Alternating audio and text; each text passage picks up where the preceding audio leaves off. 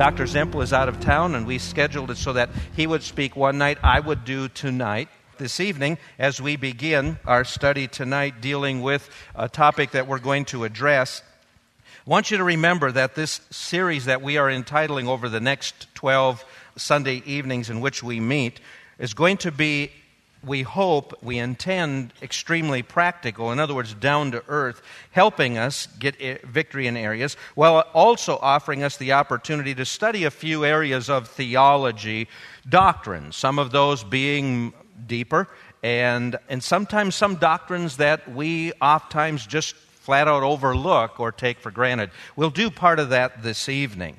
And so I encourage you to take out a pencil if you can and follow along. You need to jot some things down. Tonight we're going to, as we discuss some theology, I really want to divide this handout, as it were, into three sections. Practical sections, and I'm going to read here in a moment just a few quotations. The first section, and as we talk about our respectable sins, I'm just going to refer to, for lack of a better expression, as in life, in our Christian life, you and I experience almost on a daily basis, to one degree or another, one level or another, an exasperation. And it really is exasperating as we try to live successfully, victoriously for the Lord and try to be a testimony. And there is a frustration and exasperation. We're going to see why, because God has an expectation, and that we'll deal with secondly. Be ye holy, finish it with me. Be ye holy, for I am holy.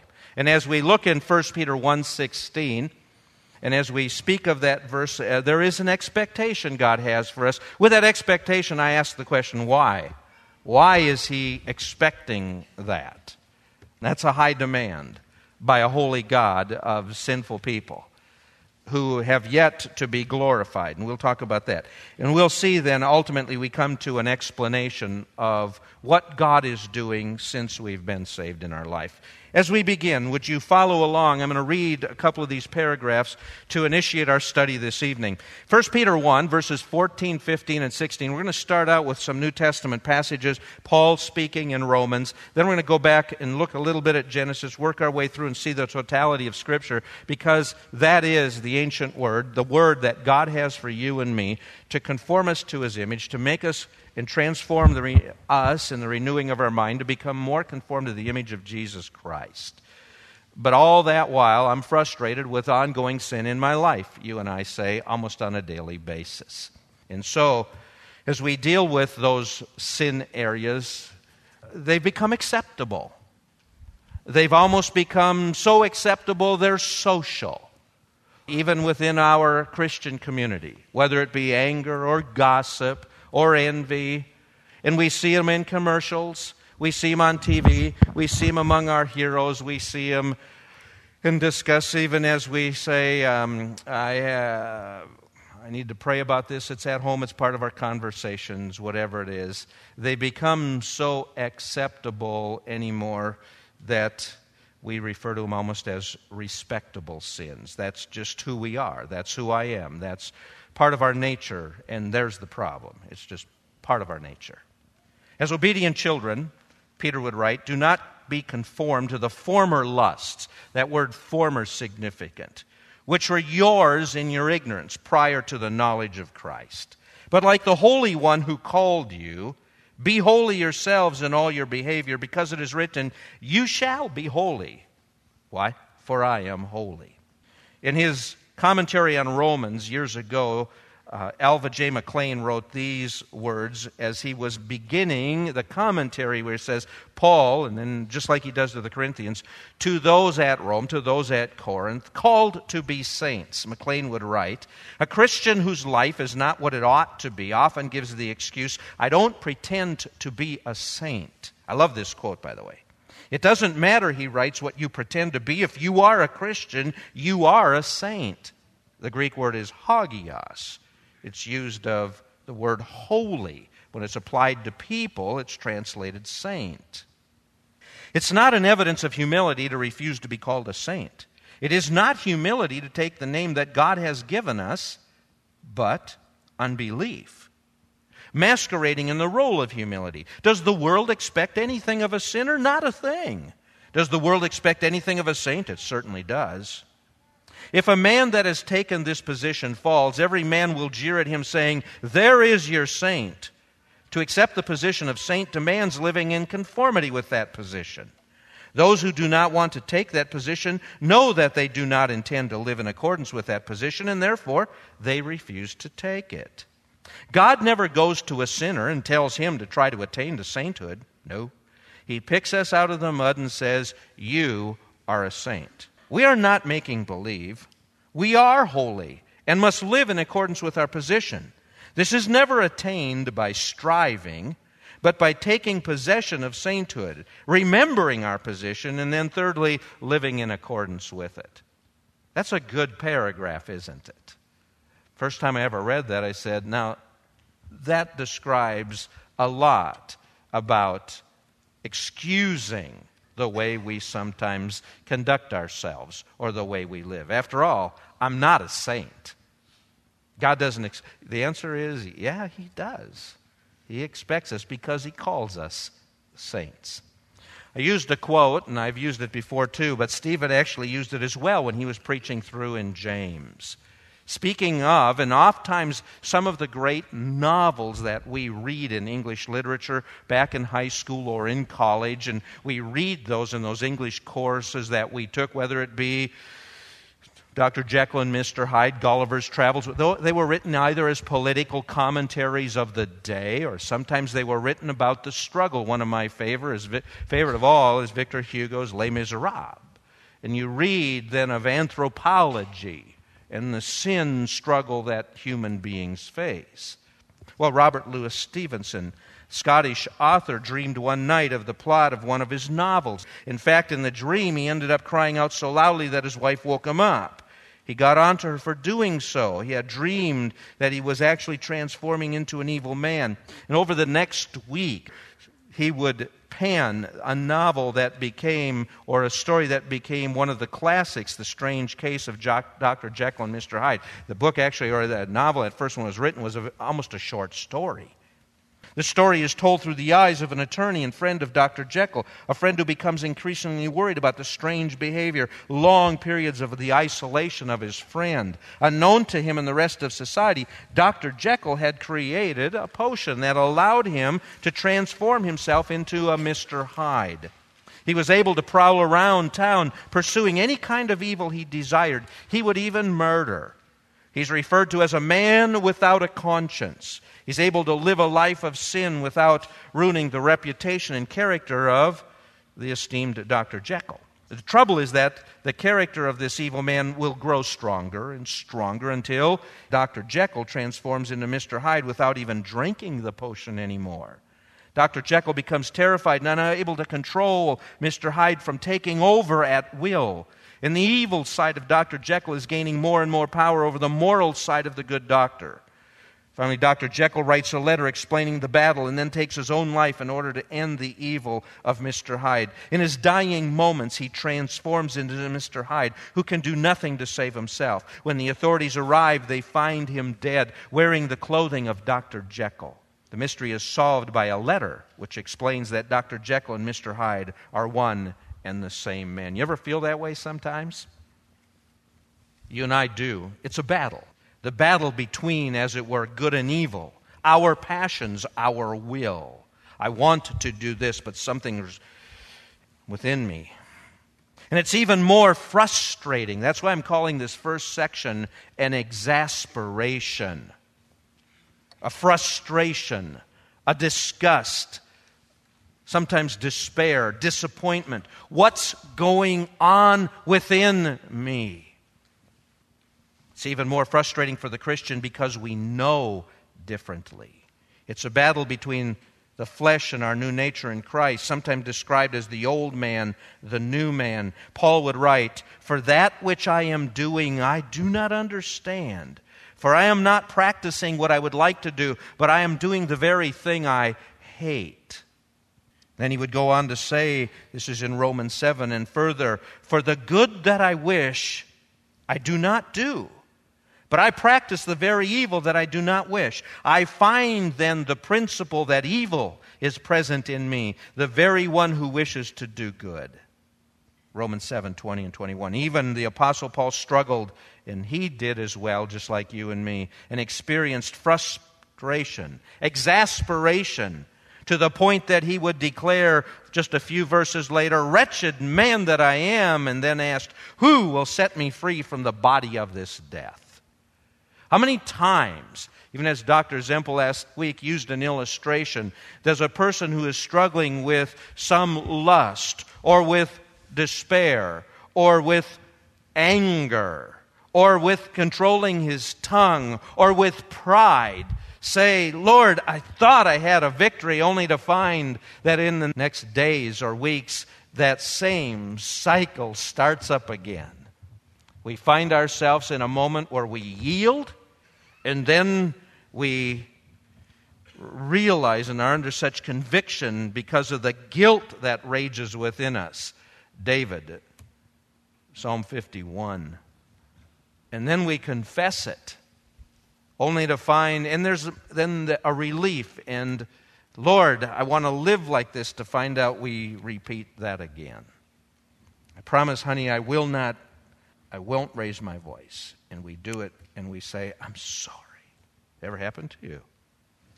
The motivation behind this brief series then stems from a growing awareness that those of us who see themselves as conservative evangelicals may have become so preoccupied with many of the major sins of society around us that we've actually lost sight of the need to deal with our more refined or subtle sins.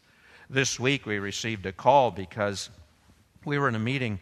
I believe it was Tuesday morning, wasn't it? We were in a staff meeting, and we received a call that the Senate here, the House, on Monday had voted in our state legislature to bring forth an amendment, or to bring it before the people of the state of North Carolina. And they decided not to do it in the fall, but to do it in May, so that they could separate it politically and keep this just as a major issue in the month of May, and that is whether marriage in the state of North Carolina would be between a man and a woman. And the House voted yes.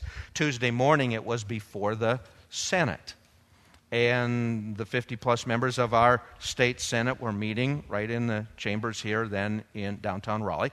And we received word that our state senator from this area, who had the day before said he was going to vote, "Yes, let's take this to the people and vote on it and let the people of the state make the decision and vote," had changed his mind somewhere in Monday afternoon or evening, and word had gotten out that he was going to, they were going to vote no, and if they now are just on the verge of not having a 2/3, then what was going to happen is it wouldn't let the people, they could then make the decision in the courts and not the people of the state. Goes to the people, it becomes an opportunity for us to say, this constitutes marriage. So we got the call in a staff meeting, and four pastors, they said, "Could you come on down and talk to the senator and let him know you're praying?" And so we did. And several of us went and spent an hour there listening in the Senate chamber, sitting just a few feet above the senators as they were discussing.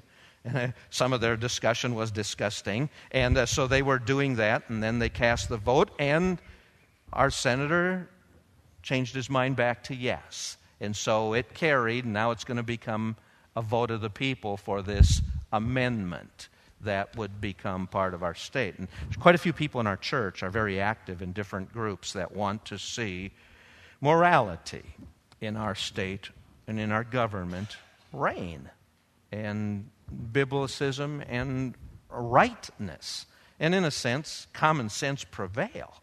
But as I had to fly out to the Midwest and back this week as well, and while I was doing that yesterday in the airplane, I was thinking, we spent a lot of time on part of Tuesday. We ended a meeting quickly, dashed downtown, got parked, spent time there, then time meeting the senators, talking to a few of them afterwards, doing all that and heading back, and sort of felt, we helped to at least address what we perceive as a social sin, a major sin, homosexuality, in understanding marriage.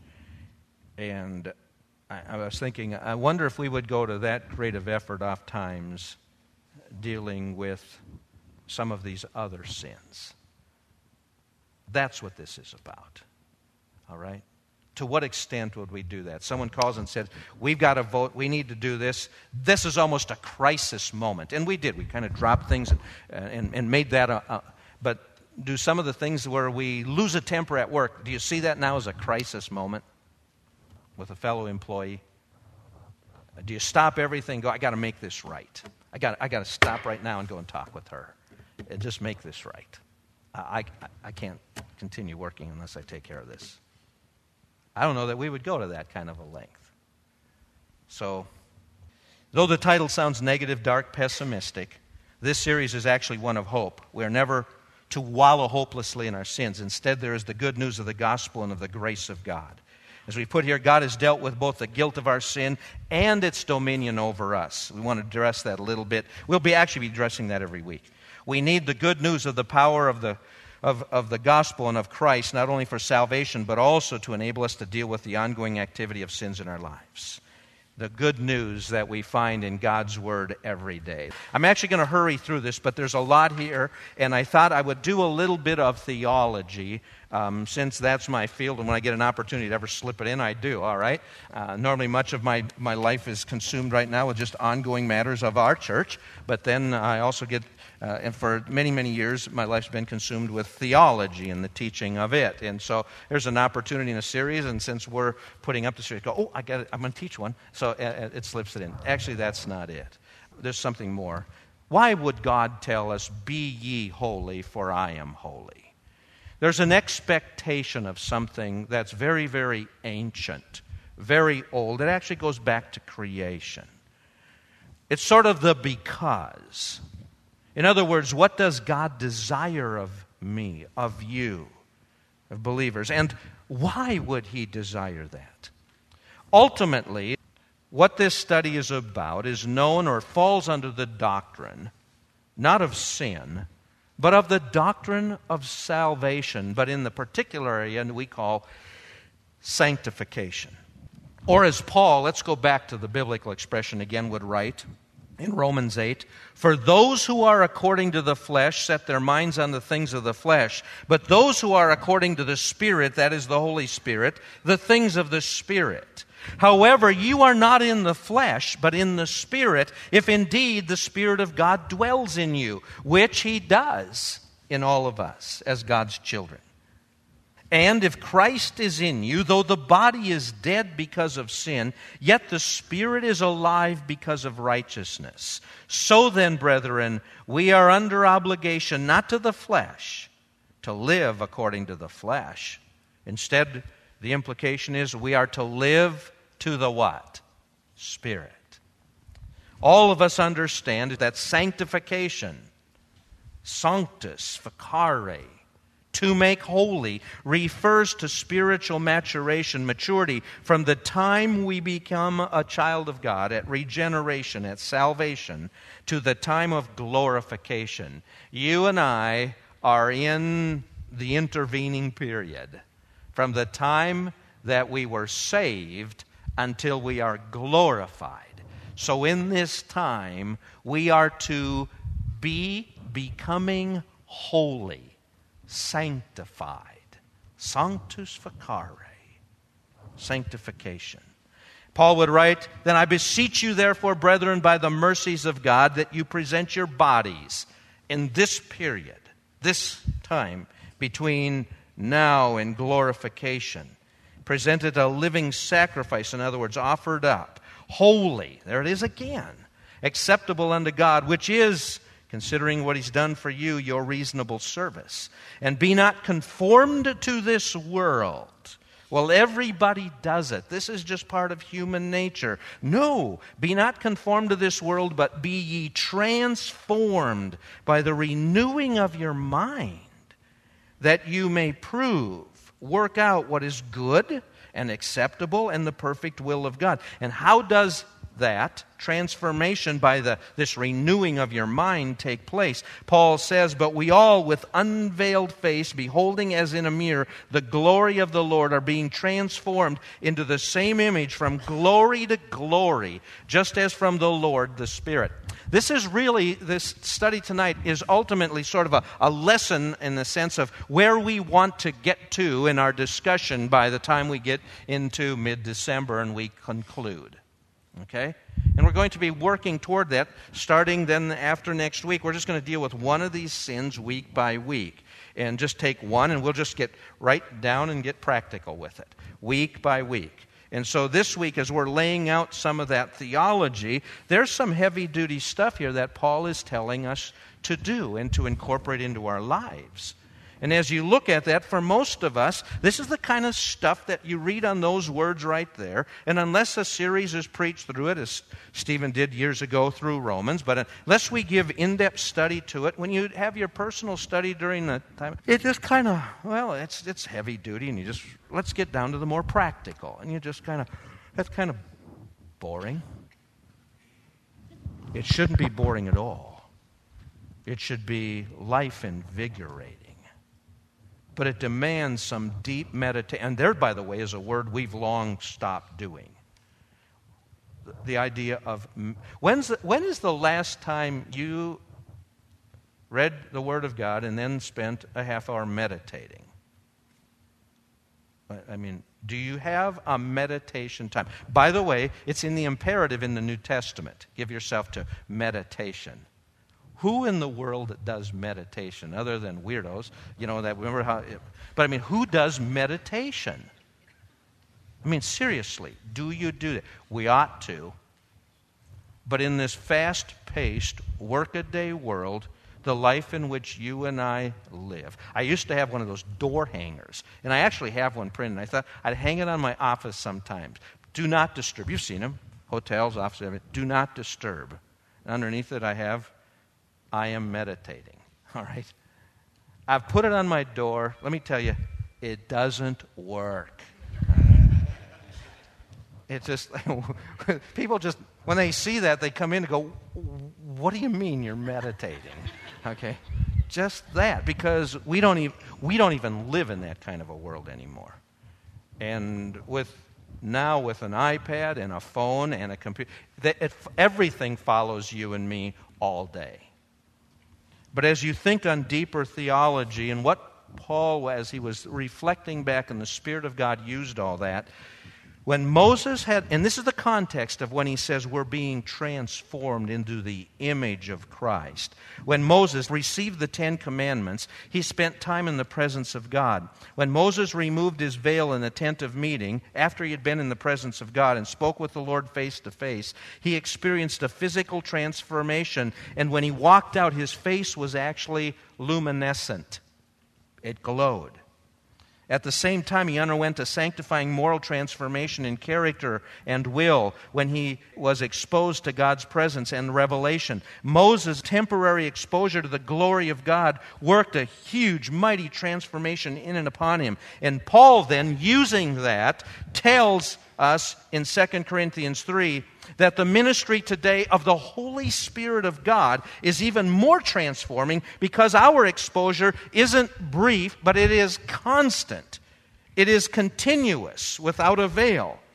And more, that transformation is actually in reverse order. Moses, in the presence of God, changed from the outside and then it went in. And from what Moses, first by effecting a moral transformation into God's image, as all of us are being transformed into the same image from one degree to another, the phrase "are being transformed" translates a participial phrase we get our word metamorphosis from, and refers to then our progressive sanctification. That's what Paul is saying. We should be daily being holier than we were a week ago. The Christian life is, and by the way, that's a great question, and that tells you where you are at tonight. Are you tonight at the closest walk, the holiest, if I could use that expression, in your relationship with Christ tonight? Or was there a time in your life when you were, if I could use the expression, more spiritual? Does that make sense? Are you closest tonight or the most God-conscious in your walk with the Lord now than you were a year, 2 years, 5 years ago? You ought to be. That's what Paul is saying. And that's kind of a challenge, isn't it? Believers' transformation, then, into the likeness of Christ was a frequent theme in Paul's writings. And so I'm raising this up to say this is the kind of stuff that Paul wrote about all the time. That change, he said, is progressive, so that willing explosion. And by the way, let me just stop there for a moment. When people talk about the Apostle Paul, they often he is referred to as the apostle to the Gentiles. That is not what Paul referred to himself as. Paul referred to himself as the minister of the new covenant. You heard Doug Bookman a couple of weeks ago when he was preaching the communion service, and he preached on the new covenant. The new covenant was to the Jews, telling them they were struggling with sin in their lives because they were trying to live under the law and keep the law, but they had a hard heart. And in Jeremiah 31 through 34, and Ezekiel 36, verses 25 and 26, God says, I'm going to take your stony heart and one day put a new heart in you, and that new heart is going to be my spirit. And that whole ministry of the Jesus going to heaven, and I will go, John 14, and if I go, I will send another. Okay? The parakaleo, the paraclete, the Spirit of God, the Holy Spirit. And he uses the word, I will send another. There's two ways of saying in the Greek, another. You can say heteros, which means, and we get our word, well, I use the expression homosexuality or heterosexuality. It means other, completely different. Or I can send an allos, A-L-L-O-S, and that's what Jesus says. I'm going to leave and I'm going to send an allos, not a heteros, but an allos, another. Uses that Greek word to explain another versus the other one. Meaning I'm going to send one just like me, only different. Exactly like me, but a little different. Meaning, where you see me, he will reside in you. Does that make sense? In other words, Paul said now, after Pentecost, my ministry, my life, and he called himself then the minister of the new covenant, 2 Corinthians 3, to explain, and his whole ministry wasn't to tell us how to do church. We have all these things like 1st, 2nd Timothy ties, and we think, well, this is how you conduct. No, he didn't write to give us a rule book and a policy manual. He wrote, and God used him to tell us about the ministry of the Holy Spirit of God, who now works in you so that we are a completely different people. His ministry. And with that in mind, in other words, as believers single-mindedly focus on the Scripture, they will see God's glory. Page 4, reflection. Now notice this. They will see God's glory reflected in the face of Jesus and being transformed into His image by the powerful internal work of the Lord, the Spirit. And ultimately, at Christ's appearance, we will undergo a physical transformation into glory. Or as Paul would phrase it, we eagerly wait, notice this, for a Savior, the Lord Jesus Christ, who will transform the body of our humble state into conformity with the body of His glory. And John wrote, we know that when He appears, what's the next 5 words say? We shall be like Him, because we shall see Him just as He is. And everyone who has this hope fixed on Him purifies himself just as He is pure. Now, here's what we're going to do for the next few minutes, and then I will move us off of this. Where and the why. In this life, you and I are changing. We should be growing into something. Maturity. Likewise, in the Christian life, we should be maturing into the image of Christ. Which raises a question sometimes that we do not often ask. And so I want to take just a slight caveat or a little bit of a rabbit trail for this evening and talk about something that raises a question. And what do we mean by the image of God? You ever thought about that? People say, well, what does the image of God mean? What is this? Why are we the only creature in all of God's creation that has the title pronounced over us, Imago Dei, the image of God. Who are we? Or better quit, what are we? What does it mean to be a spirit being? How are we like God? After all, John 4 says God didn't have a body, or did he appear in body form? And the answer is yeah. The incarnation, of course, Jesus Christ. But even prior to that, in the Christophanies of the Old Testament. To understand fully, notice, let's go a little bit deeper to what we must in this study of respectable sins fully understand something. We need to ask a few more questions. Can we be holy? Does God really expect that of me? After all, who does God think that we are that we can act like that? And what leads that causes me to ask another, but an ultimate bedrock question. Just what is this image of God that the Bible talks about?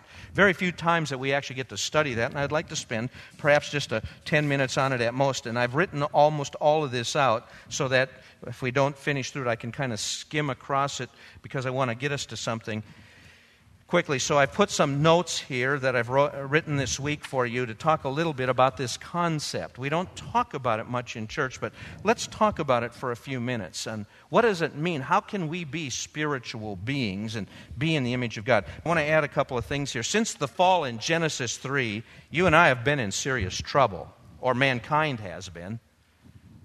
In other words, damnation, condemnation. Something was affected in Genesis 3. From now on, when you work, you will toil. When you have children, you'll be in childbirth. And things go on and on. But what happened that Adam and Eve had to be clothed, and they noticed something different. They could see nakedness, and God clothed them. What all went on? By the way, there's some fascinating studies. Daniel 12, 1-3. Go back into Exodus, Psalm 8, verses 3 through 6. And we can go through the New Testament. And there are many, many, many theologians, especially older theologians, but many today as well. And I was just reading, I actually have one book up here. I won't quote from it in that area. But Robert Pine, who taught at Dallas here just a few years ago when I was doing my doctorate degree, talks about that. When we walked in the Garden of Eden, when Adam and Eve did that, our first parents were there. There's a sense when you're in the presence of God, or as God created them, there was a sense of luminescence about them. You know what I mean by that? They glowed. Okay. And in the fall, that was lost. And in the future, that too gets restored. And so there's some interesting things in the Bible that talks about when you are into that image. Well, that's for another fascinating study, and it would be great to trace that through Scripture, and I can make a good case for why that discussion goes on today. I get your attention on that one. But ancient Jewish commentaries and other things all speak about that, and that's how, even as we look down through, it said that Adam, when he was in the presence, and by the way, that's why when Satan appeared, where it says that he appeared in the term translated serpent, we wonder, how come they wouldn't catch on, this snake talking to him? Because the word serpent in Hebrew is really the word shining one. And so he appeared. And by the way, the New Testament says he appears as an angel of what? Light. And so when he appeared to them probably as a being who was a luminescent, shining one. In other words, he kind of looked a little like God. And that's why he's called the great deceiver or liar. And they could associate with him because there was a kind of a commonality there. Well, that's all for the future anyway. And glorification may result in that. And that would be kind of neat. And so then I wouldn't have to worry about hair in the future because all of us would be glowing. All right? Like this light does off of here right now. They tell me when I walk across the pulpit in the main auditorium that this blue light, that when the blue light, you ever seen the lights that shine down from? Because they're actually colored. They're not clear. They're colored lights. And so when I'm walking around, it's kind of hard on the camera stuff because it actually casts a blue above. I throw off a blue light. I call it my halo, all right? And so, but in the future, some interesting things. The image of God. Let me just take a few minutes and talk about this, about you and I. What is the image of God, by the way, that we've lost in a sense, or did we? Well, let's define it. It's never denied. Someone says, I know the Bible teaches it, and I suppose it's important, but I don't know what it means.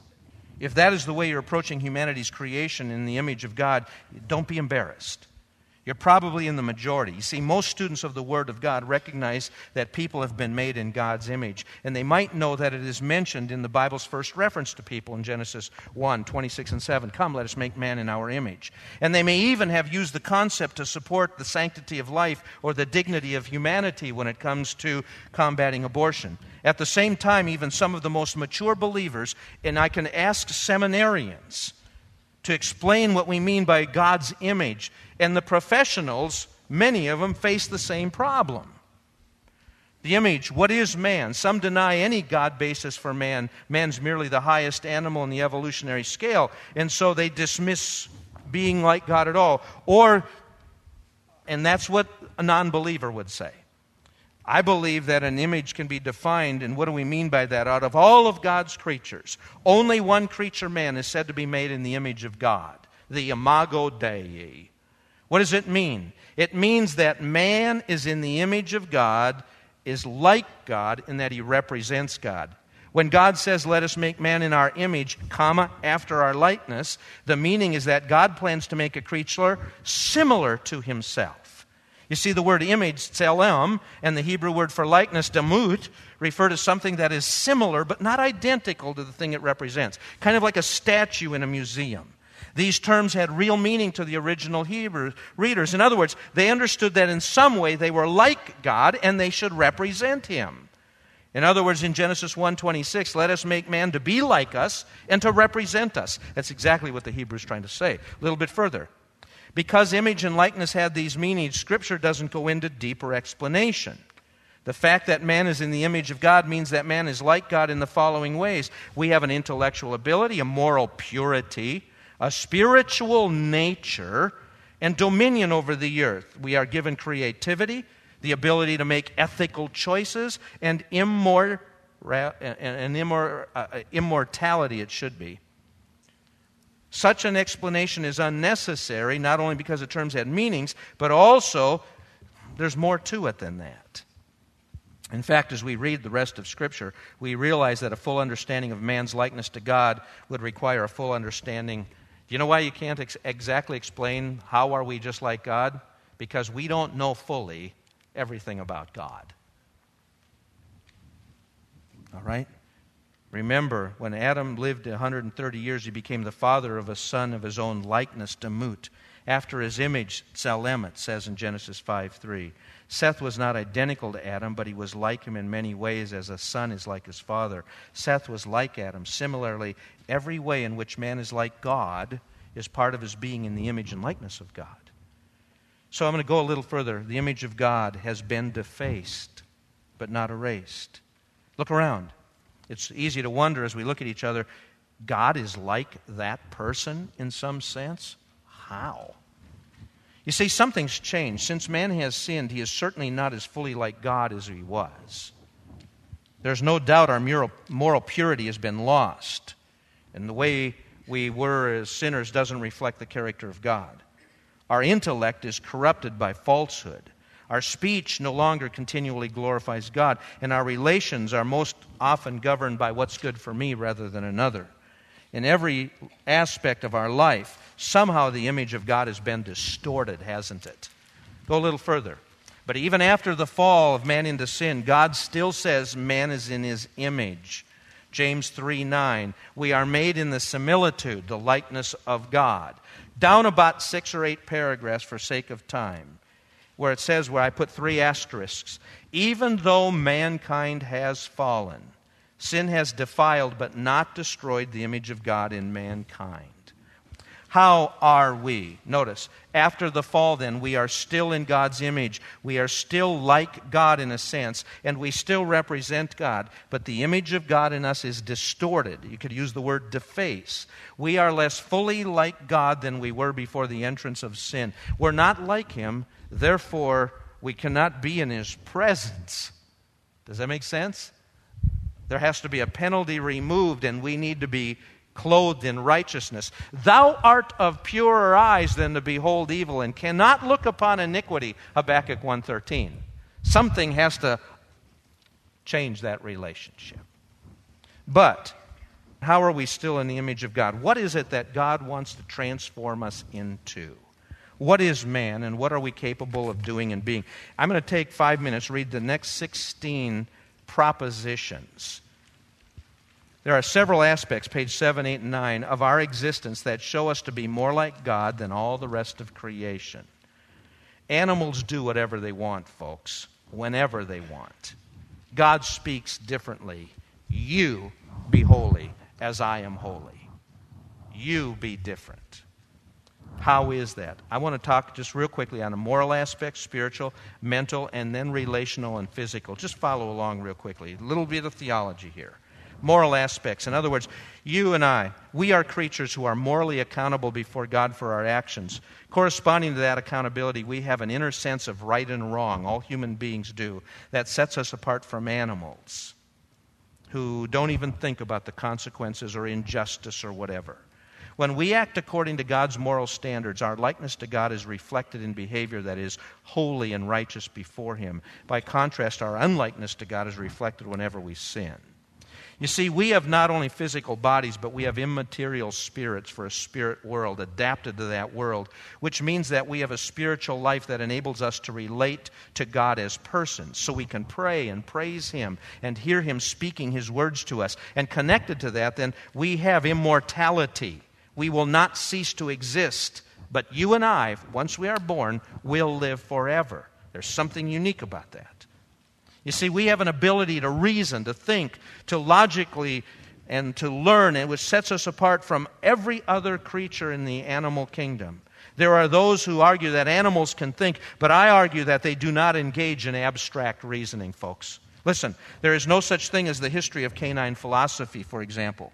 Nor have any animals since creation developed at all in their understanding of ethical problems or use of philosophical concepts. No group of chimpanzees will ever sit around a table arguing about the doctrine of the Trinity or the relative merits of Calvinism or Arminianism. In fact, even in developing physical and technical skills, we are far different from animals. Beavers still build the same old kinds of dams they have built for thousands of generations, and birds still build the same kind of nests, and bees still build the same kind of hives, but you and I continue to develop great skill and complexity and technology. I didn't write that paragraph, Wayne Grudem did. Pretty good though, isn't it? You and I are different. You're capable of thinking, of doing, of being different. In our use of complex, abstract language sets us apart from animals. Notice, Grudem writes, I could tell my son when he was 4 years old to go and get the big red screwdriver from my workbench in the basement. Even if he had never seen it before, he could easily perform the task because he knew the meanings of go and of get and of big and of red and of screwdriver, workbench, and basement. He could have done the same for a small brown hammer or a black bucket or any dozens of other items that he perhaps had never seen before, but could visualize when I described them in a few brief words. No chimpanzee, he's really picking on chimpanzees, isn't he, in all history has been able to perform such a task that has not been learned through repetition with reward, but is simply described in words. And yet a 4-year-old human being can do this routinely, and we think nothing of it. Now, why am I even saying, why is that important? Because God talks to you in what we call propositional revelation, meaning in word phrases He can communicate. That's why He gave us the convention or something known as language. So therefore He says, come, let us reason together.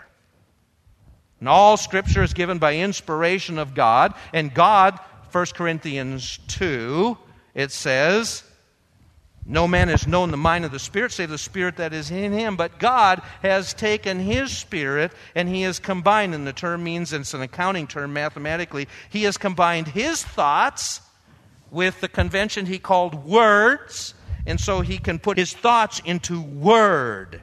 And His Spirit then can guide men to write what God thinks into words. It's called inscripturation. The doctrine of inspiration, He works in a man. Inscripturation, the man writes. And then illumination, once salvation has taken place, He takes those same words when the Spirit lives in you and makes those words come alive. There's only one book like it on all earth in all time. And God then uses it so you and I can kind of connect with Him. Is it kind of a mental telepathy? It's bigger than that. It's Him convicting you, changing you. And the Spirit of God talks to you. I'm a little freaked out when people say, well, God is speaking to me. He doesn't do that. Well, as I pray, He speaks to me. He doesn't do that. There's no such thing as divine intuition. Does it make sense? He speaks to us through His Word. That's it. And as we're going to grow holier and to have victory, how is that going to happen? We talk to Him and ask Him to guide us, to convict me, to show me, to reveal to me. And how will He do that? Thy word have I hid in my heart, that I might not sin against Thee. Everything we're going to do, all Scripture is given by inspiration of God and is profitable for doctrine, for reproof, for correction, for instruction in righteousness, that the man of God, woman of God may be what? Perfect, thoroughly furnished. Everything you need to do to live this Christian life is there. But I'm looking for a secret. You already bought it. The Spirit of God lives in you. You got saved. The Spirit of Christ dwells in you. And you paid a few dollars. Then you bought yourself a copy of God's mind. And everything you need to do for the rest of your life to live the Christian life is recorded here. Now, if that doesn't short-circuit your mind, I look at that and go, there's got to be more to it than that. That's when Jesus ran into that problem working with the Pharisees. You blind guides. You choke on a gnat because you endeavor to swallow a camel. You're causing these people to do volumes of things to seek righteousness. It's in the Word. My Word. Jesus would say, being God, sanctify them in truth. Thy Word is truth. Make them holy in this. I am the way, the what? Truth. Our likeness to God. Notice, there are mental differences between human beings is that we have an awareness of the distant future, even an inward sense that we will live beyond the time of our physical death. Number 10, our likeness to God is also seen in our human creativity in areas such as art, music, literature, scientific, technological inventiveness. It's also reflected in the delightful way in the play acting or the skits of our children, and the skill reflected in cooking a meal, decorating of a home, planting of a flower bed or a garden. Something that says I'm accomplishing. What is that? What is that about that? In the area of emotions, our likeness to God is seen in the large difference in degree and complexity of emotions. We're far different from the rest of creation. After watching my grandson's soccer game, I can simultaneously feel sad that his team lost, happy that he played well, proud that he was a good sport, thankful to God for giving me a grandson and giving me the joy of watching him grow up, joyful because of the song of praise that has been echoing in my head all afternoon, and anxious because we are going to be late for dinner. It is very doubtful that an animal experiences anything approaching this complexity of emotional feelings. Animals may have some sense of community, but number 12, nothing like what we do. 13, in marriage itself, we reflect the nature of God and the fact that as men and women, we have an equality in importance, but difference in the roles. Man is like God, and that's what we call the economical and ontological Trinity. Father, Son, and Holy Spirit, ontologically, meaning in their essence. Ontologically, this rail is made of wood, stands above, and I can give it this objective description. That's its ontology. And so in ontology, there's no difference between man and woman, male or female. We are equal ontologically in your marriage. Husband and wives, each knee will bow and everyone give an account to God. You are of equality, but there's something called economic, and that means in the structure, the Spirit gives glory to the Son, who gives glory to the Father. And God works that way, and it's in a marriage. The husband's going to give as headship and accountability. And where do we get that kind of a design? Because that's how the Trinity operates. Notice, physically, is there any sense in which our human bodies are also part of what it means to be in the image of God? Our physical bodies should in no way be taken to imply that God has a physical body. But there are some things in our bodies that God has made in these bodies, and hung some things on our ears and put some eyes, and He's put a mouth. And why did He put that stuff on us? You see, our physical bodies give us the ability to see, and this is a godlike quality in that God Himself sees. Our ears give us the ability to hear, and this is a godlike quality and that God hears our prayers. Our mouths give us the ability to speak. God speaks. Our sense of taste and touch and smell give us the ability to understand and enjoy, reflecting that, in fact, God Himself understands and enjoys His creation. Something about what we are reflects then the character of God. Therefore, only man, out of all creation, is so like God that he can said to be in the image of God. And that image causes us to respect other human beings and respect for life even when they are fallen. You cannot take another person's life because James 3:9 says they're in the image of God. Now, with all that in mind, and I have to wrap it up here in the next 2 minutes, it is encouraging to turn to the New Testament and see that our redemption in Christ, under the summary, means that we can, even in this life, progressively grow into more and more likeness to God. We're being renewed in the knowledge. As we gain true understanding of God through God's Word, we begin to think more and more of the thoughts that God Himself thinks. In this way, we are renewed in knowledge and we become more like God in our thinking.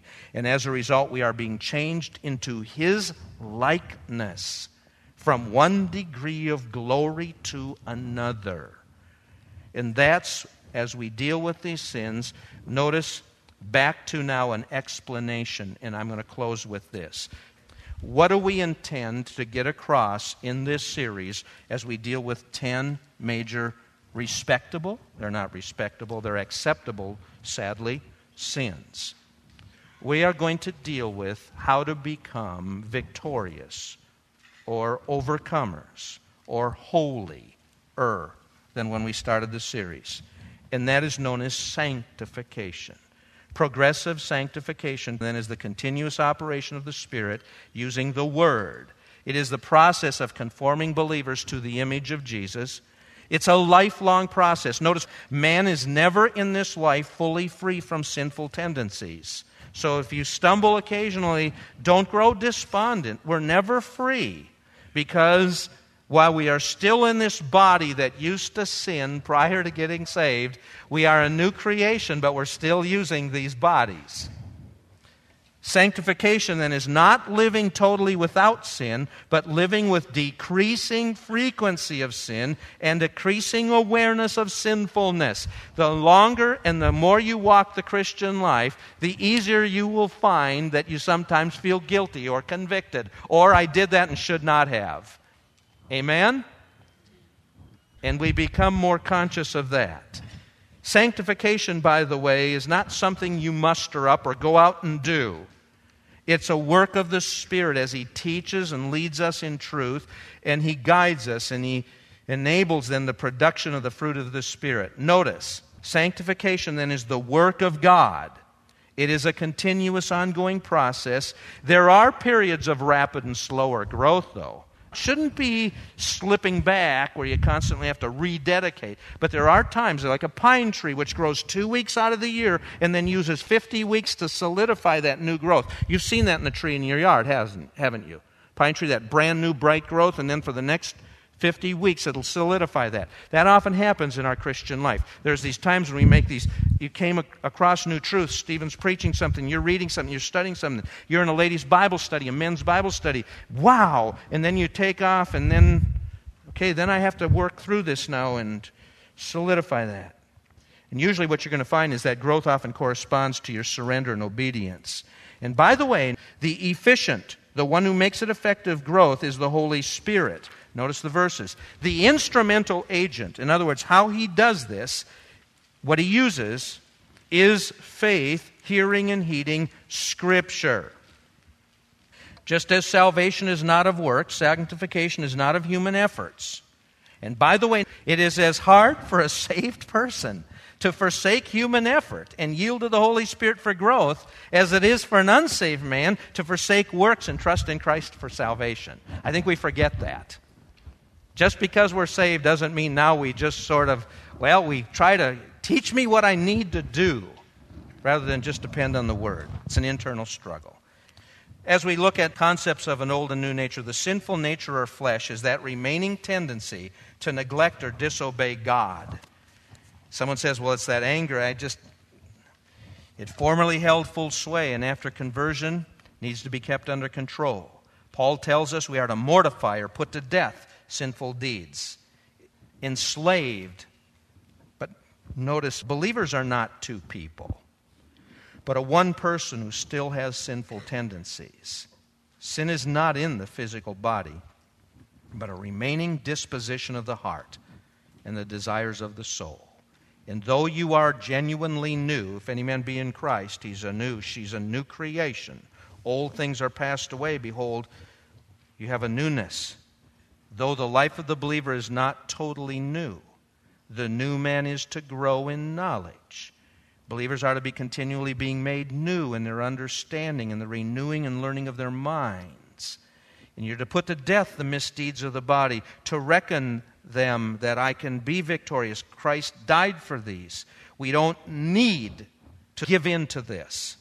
Believers are to cleanse themselves then from all filthiness, from everything that contaminates, and you'll be in a battle day in and day out. Tom Schreiner, who spoke here, remember Dr. Schreiner, writes in his commentary, in encountering God's demands, we are still conscious of our wretchedness, be ye holy for I am holy, and inherent inability. The struggle with sin continues for believers because we live in the tension between the already, I'm a child of God, and the not yet, I'm not yet glorified. Christians, precisely because they have not yet experienced full liberation from sin, been taken out of here, we are conscious of a continuing presence of sin in their lives. We will struggle. We are conscious of it, and it haunts us. And you and I want hope, and God provides us hope and daily victory through the power of the Holy Spirit using His Word in our lives, which God provides and gives us direction. Now, folks, this series won't be easy. Trust it will be beneficial, and God will guide us through it and give us victory. Amen? That's our goal. Would you stand with me and have a word of prayer? Father, thank you for our time together this evening, the patience of the folks. And Lord, we just jumped into the deep end of the pool. Thank you for bringing us back out on a shallower end. But there are some deep biblical truths. If you wanted us just to know how to get saved, you'd have given us a tract. But Lord, you've given us this huge book. Thank you for doing it. Thank you that we can read it every day, all our lives. Father, we want to do your will. Nothing else, nothing less, but your will in our lives. So help us to be not conformed to this world, but be transformed by the renewing of our minds, that we may prove what is that good and acceptable and perfect will of God in overcoming the things that beset us. And help us not to call them respectable sins in our daily lives, because they nailed Jesus to a cross. And with that, we see how appalling and wretched they are in your sight. Give us victory, because sin and the enemy have already been defeated. And we are more than conquerors through Him who loved us. And it's in His name we pray. Amen. God bless you.